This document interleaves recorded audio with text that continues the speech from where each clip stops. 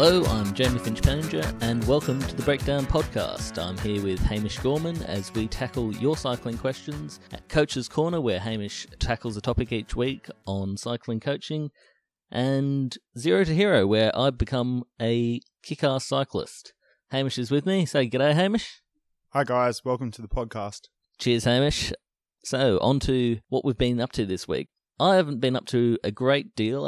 I did a few previews of upcoming racing. I did some interviews with notable people in the cycling community, just getting prepared for nationals and sending a few emails off. It was basically a very boring paperwork week for me. Hamish, how about you? Mate, I was flat out in the clinic this week. I was also prepping some people to keep their cycling training going over the Christmas period, which is always a busy task, taking into account family events and days off work and holidays and the like. And also then some exciting meetings taking place, looking for some opportunities to coach within the NRS system. Can't say too much about it yet, but hopefully have some good news over the next couple of weeks. Exciting meeting sounds a bit like an oxymoron, but I'll let you go on that. I think we should move on into Zero to Hero.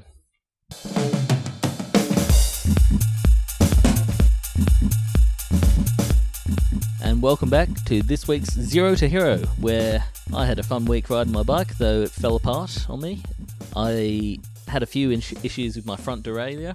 As we said last week, it wasn't going too well, and this week it almost conked out entirely, so I can only get it into one gear, and I figured that I might as well put it in the lowest gear so I can go up the climbs when need be. I just spent the last few rides of the week searching out some hills to go up, as I couldn't do much on the flat. Hamish, how would you say that might limit an athlete's training or preparation? Well, it's obviously going to limit you to being able to perform on the flat and maintain consistent rides, but also, obviously, your enjoyment and the ability to stay out on the road for any length of time is going to be decreased because you're not going to be able to get that feeling of working along the flats and enjoying that feeling. So probably I'm guessing what happened is you were still able to push up the hills and get some fitness gains from it, but everything other than that was probably significantly reduced, and so your overall training load from the ride was also probably a little bit lower than what it would have been. I think your enjoyment point was a good one because I only did 4.5 hours this week, and it was really frustrating getting to the point where, you know, you feel that you can go along the flats at a decent rate, but you just can't push any harder on the pedals because there's nothing more to give there. Yeah, so I think I have this conversation with people all the time about the equipment that they're using and how they're choosing to ride and their setups, and I think at the end of the day, having gear that works and allows you to be out there on the road and enjoy being out there on the road and not having to worry about what you're doing is really important to maintaining the consistency, which we've spoken about over the last couple of weeks. So I know you've ordered the heart rate monitor and we're going to use that going forward, but I think making sure that your bike's set up in such a way that you want to get out on it and there's not another excuse not to is going to be really important over the Christmas period, because we know there's going to be a few days coming up where it is hard, so getting the equipment right is important. Yeah, when you're loaded down on Christmas turkey and ham, it might be a bit tougher to get up the motivation.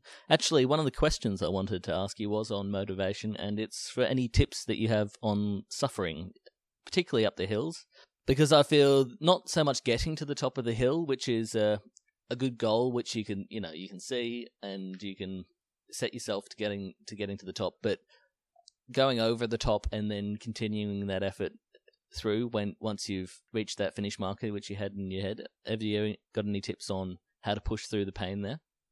It's an area where a lot of riders go flat, and that ability to push up through the last part of the hill and over the top is difficult. I think there's two ways to think about it. One is what you're talking about, the push at the end and the maintain. But in a lot of ways, that can be a result of poor pacing on the hill, so that you're actually peaking your effort and running out of gas right at that line that you've set yourself. Whereas if you set your sights over the hill and set yourselves onto that flat a little bit more, so that you're actually putting out your last effort on the flat and not still going up the hill, then it might allow you to continue that momentum a little bit further. Okay, well, I'll try and put some of that advice into practice. fingers crossed. We'll see how it goes. So what's the plan for next week? What have we got on the agenda? So I think next week there's two things that are going to happen. One is that we need to get the derailleur fixed on the bike. The second is we're going to start utilising your heart rate monitor, and we're probably going to do what we call a functional threshold heart rate test, which is a 20-minute time trial to start setting up some zones for you to utilise with your heart rate monitor. And then what we'll do towards the end of the week, hopefully, is maybe set a couple of sessions where we can actually start to utilise those heart rate zones on the road. So if that happens at the end of next week or the beginning of the week after, then I'm fine with that. And with that introduction of heart rate training, we'll be more specific with some of our zones and some of our efforts that we get you to do on the road. So we'll moving out of this kind of preparation or holding phase that we've been in over the last couple of weeks and moving into that base period of training, I think. One problem might be the New Year period, where obviously it becomes harder to train and harder to stay on goals. Is there any particular allowance you put into your training programs for athletes? I mean, not so much for your top-end athletes who should be in top form at this time of year, I would imagine. Yeah, it really depends on that plan that we've got in place with an athlete and the time they've got available. I guess, like you mentioned, for the top-end athletes, then they're going to be coming into the National Series and some high-end racing in January. And so there's not really an allowance over Christmas. You've got to be working hard and you've got to be on form and on song and doing the right things. For your less elite athletes that might have goals later on in the year or coming off some racing late in 2015, then Christmas has a lot more lenience to it. What I like people to do, though, is put on their calendar or send me their dates and plan the days that you're not going to be able to ride. So let me know or let yourself know when you can't ride, put that down, and then plan around those dates. So, like many things in cycling, it's a matter of discipline and preparation. Definitely preparation is key. Okay, that's enough for Zero to Hero this week, and we'll go through to Coach's Corner.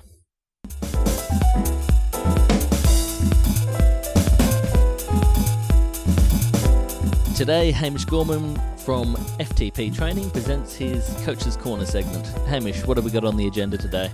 Okay, today we're going to look at how to set up and plan for a season.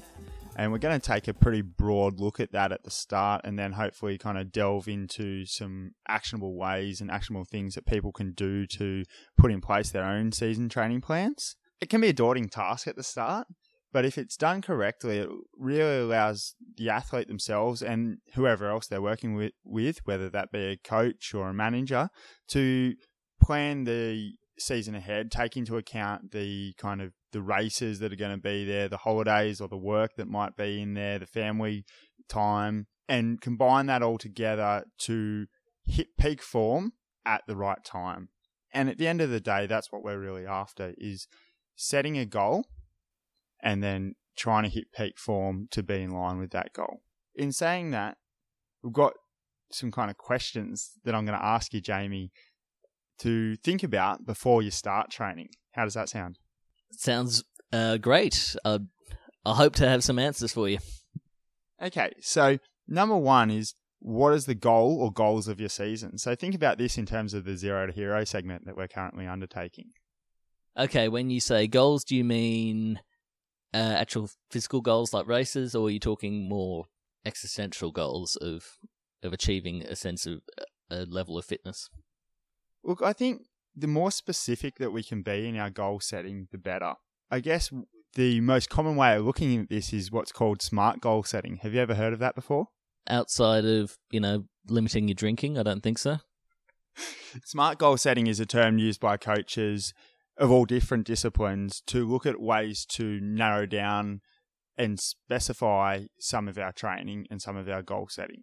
What it allows us to do is to be specific, measurable, attainable, realistic, and time frame bound in our goal setting. So what we'll do is we'll break those terms down a little bit.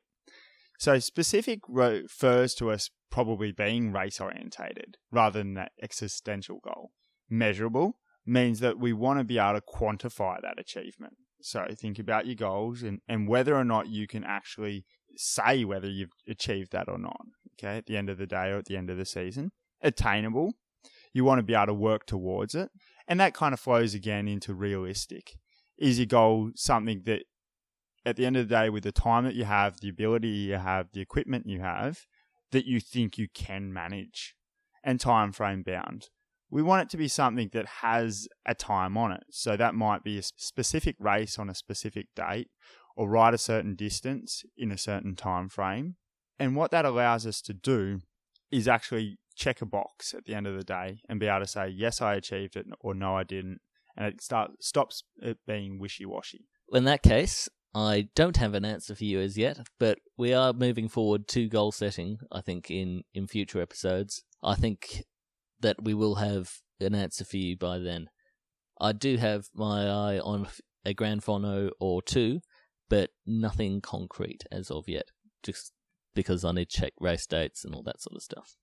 So I know that was a little bit long-winded, so let's go on to the second question. So that's about what are the race demands? So what's the course? How long is it? How fast is it? How does it usually finish? And what are the key components to that? Well, ideally, I'd love to be able to do a bit of everything in my cycling. I don't want to be just somebody who can ride on the flats, or I don't think I'll ever be a hilly mountain goat. Yeah, so what that might mean is identifying the key components in a Grand Fondo or the key hill that you've got to climb, and being able to start thinking about how you would replicate that in training. The third question is what will limit my chances of reaching the goal. So that's starting to think about the things that might hold you back. Is there anything that you have in mind that could hold you back at the moment?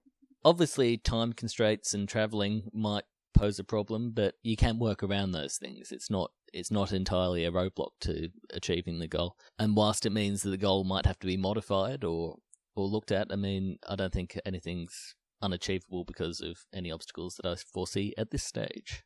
So basically where we're at the moment is, without setting a specific goal, it's really hard to be able to look at what's going to limit your chances of achieving that goal. So, but once we start setting that SMART goal in place, then what you're going to be able to do is look at the demands of that and then look at the limiting factors for that. So it might be a significant climb. It might be winning a certain race that requires a good sprint when you don't have one yet. So what we've got to do with those things is start to understand where we're at now, so that then we know what we need to improve. Question 4 is starting to look at what time we have available to achieve that goal. So that leads into what you were saying before. How does your calendar stack up for the next 12 months? Well, I'm busiest during the middle of the year when all the major races are on, and it probably peters down towards October. So October is really when the last of the racing, at least in Australia, happens, and by that stage the World Tour is pretty much done as well. So I'm looking to the November-December races, of which there are quite a few. I've put some research into looking at each, so I think I'll make a decision soon, and we can get some dates up and ready. Yeah, perfect. And I think the key component for you there is going to be able to start mapping out your calendar for the next year. And probably that's going to be around some of the big grand tours and how they're going to limit your training time, whether that means late nights or travel. And the travel's definitely going to come as part of the local Australian racing season. So that might mean organising to take your bike with you. It might planning a big week before you go so you can rest whilst you're away. Or it might mean some nighttime trainer sessions whilst you're watching the Tour de France. So for the last question that I've got, it's what other help will you need along the way? So this might be nutritional help. It might be family help. It might be you need the help of your local bike riding community to keep you motivated. So we need to look at the things and the other people that we can involve in your goal setting and involve in the year. They're going to help you stay motivated, going to help you keep you fit and healthy on the bike, and then also going to mean that they can provide the support at home. So that happens a lot of the time with riders who have wives at home or husbands at home or have young kids at home that may either, if they provide support, it can be perfect for their riding. Whereas if there's a negative energy around that then can really affect a rider's ability to achieve their goals. So making sure you have family support at home in whatever form that takes is really important. Yeah, I didn't notice financial on those lists of restraints, and that's definitely one of them. I've found in my other sporting pursuits that I'm more conducive to performing well and doing training and getting along and really getting involved when it's more of a team environment. So I think the social aspect of sport is important to me, so I will be looking into cycling clubs. I do want to get to a stage where it won't be completely embarrassing when I rock up for the first time, so it might be a goal down the line to join a cycling club or find a good bunch ride or get some mates who cycle regularly and join them on their rides. So definitely living in Sydney, this shouldn't be an issue. Any people out there who have a cycling club that could welcome Jamie in their ranks and want to be part of the Breakdown podcast, give us a shout out and we'll get him on board and come and ride with you soon. Yes, and we can guarantee you all the fantastic publicity that comes along with the show, and, well, we'll be growing anyway, so we'll grow. You can grow with us. And we can guarantee a good time, if nothing else. Cheers, Hamish. And so what aspect of season preparation are we looking at next? Okay, now what I want to do is introduce you to 4 of my main golden rules, so to speak, that to take into account when you're planning a season. The first being, training should move from general to specific as the event draws closer. So what this means is that the further away you are from your A race or key goal, the less specific your training needs to be to that goal. Let's take into account that your A goal or A race is a 160 kilometre Grand Fondo. And at the moment, you're trundling around Chatswood on your bike and you're doing rides that are an hour in length. Now, the specificity of that and the way that replicates the event is not that close in a lot of ways. But if our goal is in November and we've got 11 months' time to prepare for that, then that's not a serious concern. But what we need to do is, as we move closer to that event, we need to be bringing your training more and more into line with the racing that's going to take place. And I think we were talking off air about how this applies to the pro scene as well. We're talking about the 5-minute efforts that you need to do going into doing a course like the Nationals at Mount Buninyong. So the 5-minute efforts up the hill, which are going to be repeated throughout the circuit as they go round and round and round. Replicating that sort of effort as you get closer to the event becomes more and more important. Yeah, definitely. So I believe the circuit for the under-23s this year is 13 laps, which will mean 13 climbs of 5 minutes in length. So if we want to start getting really specific with our training, then we can look at replicating those certain efforts and the timeframes with which they occur and bringing those into training so that when racing comes around, it's not a surprise and that athletes know where they're at and know what they're capable of. And I think that's really important. Is it as much that mental knowledge of what your body can do as the physical preparation, which is important? Yeah, definitely. I think the two go hand in hand. As the physical preparation improves, the mental ability and the mental resilience comes along with it. It's hard to be confident if you've never done something before. Fair enough. And what are we looking at next? Point 2, the faster the gains, the quicker the losses.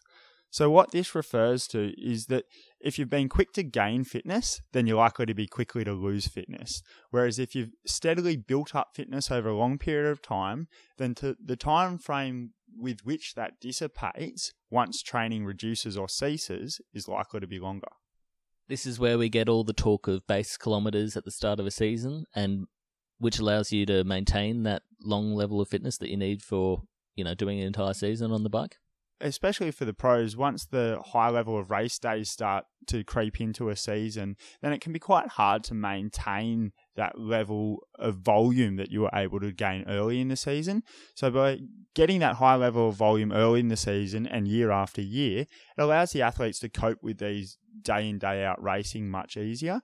And then if something goes wrong, it always also allows them to recover quicker and get back into racing more easily. That did bring up a question that I was thinking of.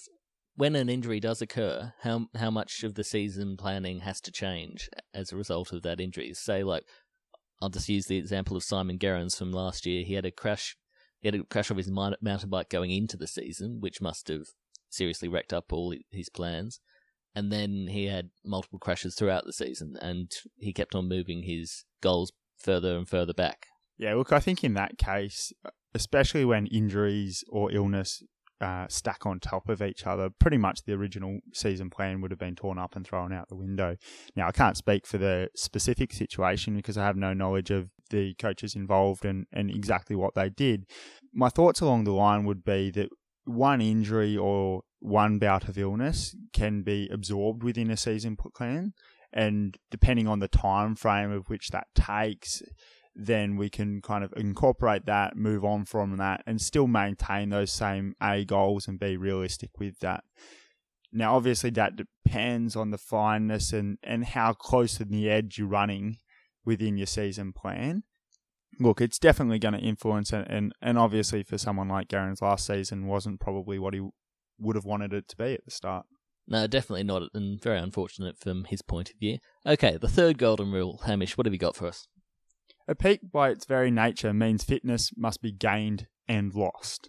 So when we're thinking about training and we're thinking about peaking for a certain event, then if we envisage that like a mountaintop peak, is it goes up on one side and down on the other. And if we want the peak to be highest, then we've got to drop down on the other side. Because what we're trying to do with this fitness gains is push the envelope and push the edge as you're training. And so that means that timing has to be really accurate. And so the higher the peak and the harder we're pushing for it, the less time frame window that we have at the top and the sharper the peak. I suppose, sticking with the mountain analogy, that would be a plateau at the top? Yeah, well, a plateau is almost the opposite. So when someone tries to maintain fitness over an entire racing season or through a series, then they're having to plateau in some form. Now, if it's a series of events that you're trying to do well over and you're not trying to get your absolute best performance at one event, then that might be fine and that might result in winning the series. However, if you're peaking for an event that happens once every 4 years, like the Olympics, then you want to be in the absolute best fitness at that time frame. And I suppose it goes to what sort of rider you are as well. I mean, if you're a Chris Froome or something who has essentially one goal a season, which is the Tour de France, you want to be building towards that goal for the entire season. Whereas if you're a domestic and you have a lot of jobs which you have to do throughout, and say one week you're working for your classic specialists, and then the next week you're going to like a hilly stage race or something, then you can afford to be more of that plateau rider who rides at 90% of his ability throughout. And that's where the goal setting becomes really important. And that's going to change rider from rider and year to year and from the discipline to discipline. But I think the easiest way to think about it is from that Chris Froome example and from the single peak year. Now, we also have lots of riders and lots of athletes who perform multiple peaks within a year, and their fitness comes and goes, and they're trying to peak multiple times throughout the year, and that becomes much more difficult. The more often we try and peak and the more times we peak throughout a year, trickier that management of the athlete becomes. And the fourth and final point on Hamish's golden rules: plan your rest. Training hard is important, but resting is almost more important in a lot of ways, because it's where those fitness gains are really maximized and allows your body to reset, recover, and move forward from that hard training block. And by planning your rest and taking that into account, it stops riders, which a lot of them do have a tendency to do, which is overtrain. So by incorporating the rest into your plan and scheduling for it the same way you do for your other training, we stop that overtraining syndrome occurring, and we avoid having to have weeks or months off at a time. And that will end this week's Coach's Corner, but join us next week as we continue our delve into planning your season with periodization and the look at how it can affect your season training. If you want to look at the show notes for today's episode, go to our site, breakdownpodcast.weebly.com, and the notes we put up there.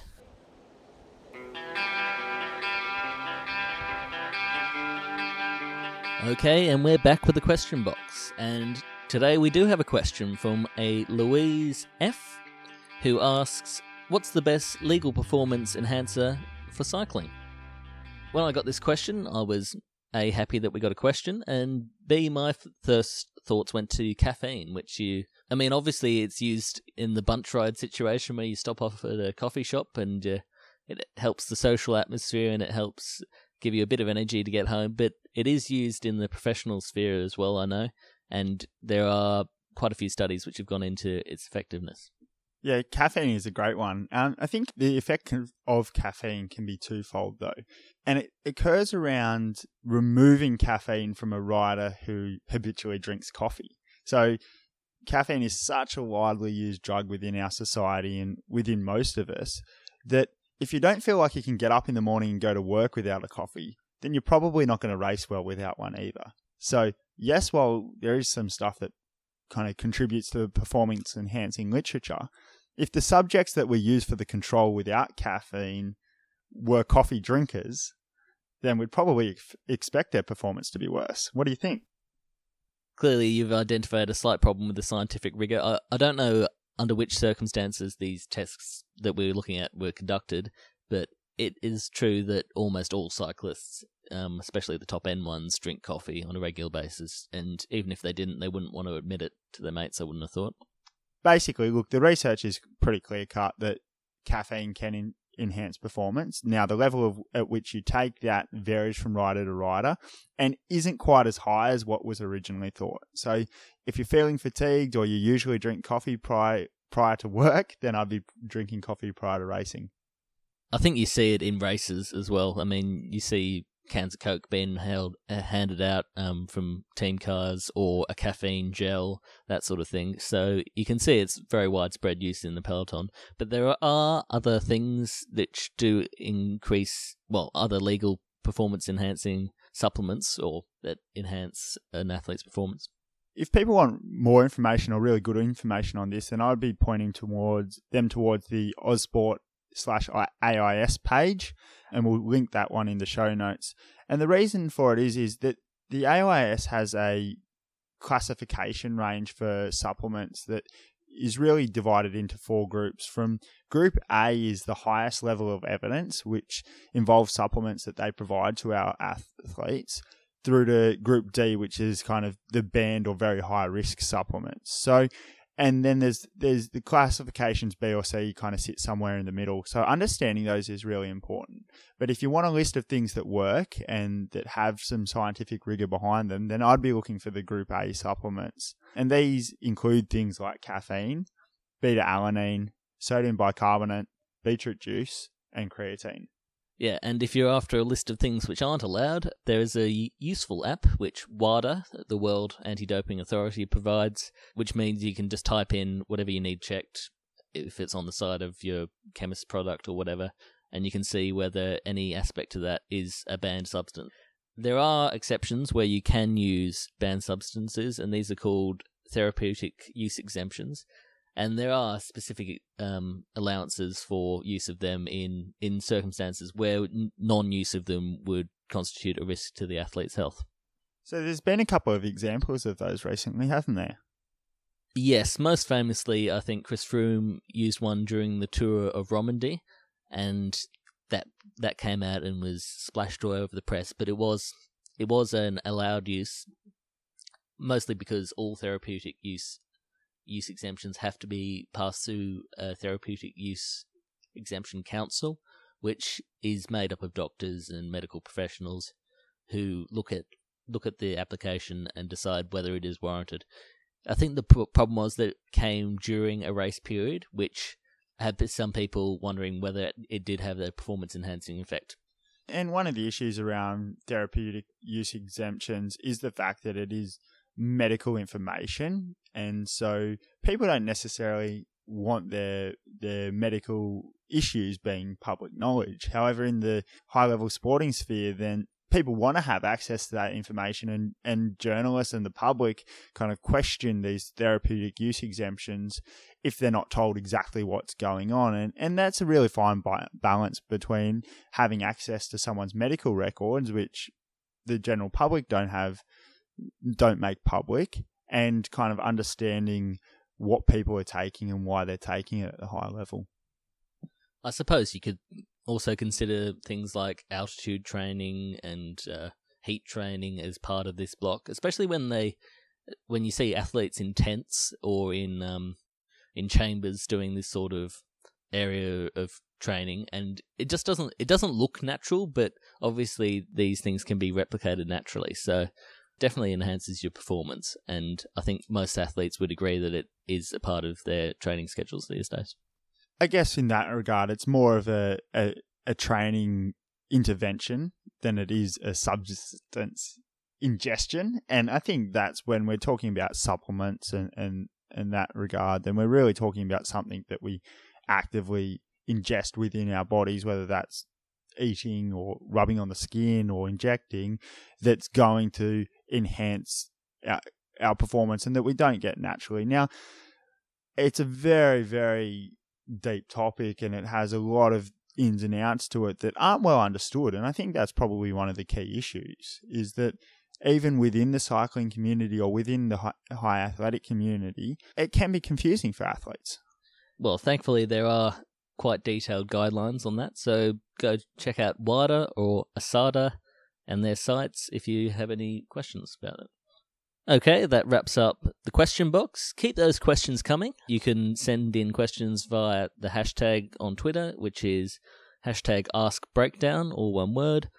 Or you can go and put a question on our Facebook page, which is, just search Breakdown Podcast on Facebook. You can go to our site, thebreakdownpodcast.weebly.com, or you can go to @BreakdownPod on Twitter. If you want to follow Zero to Hero, you can see some of my Instagram posts on Breakdown Zero to Hero, and you can view some of the other photos from my cycling career, actually. I think I'll put up one or two of the media luncheon I went to the other day, and you can see some of the racing photos I take as well. That should be it for the podcast. I've been Jamie Finch-Penninger, and with me has been Hamish Gorman. Thanks for listening, guys. We'll be saying goodbye. Hope to see you soon.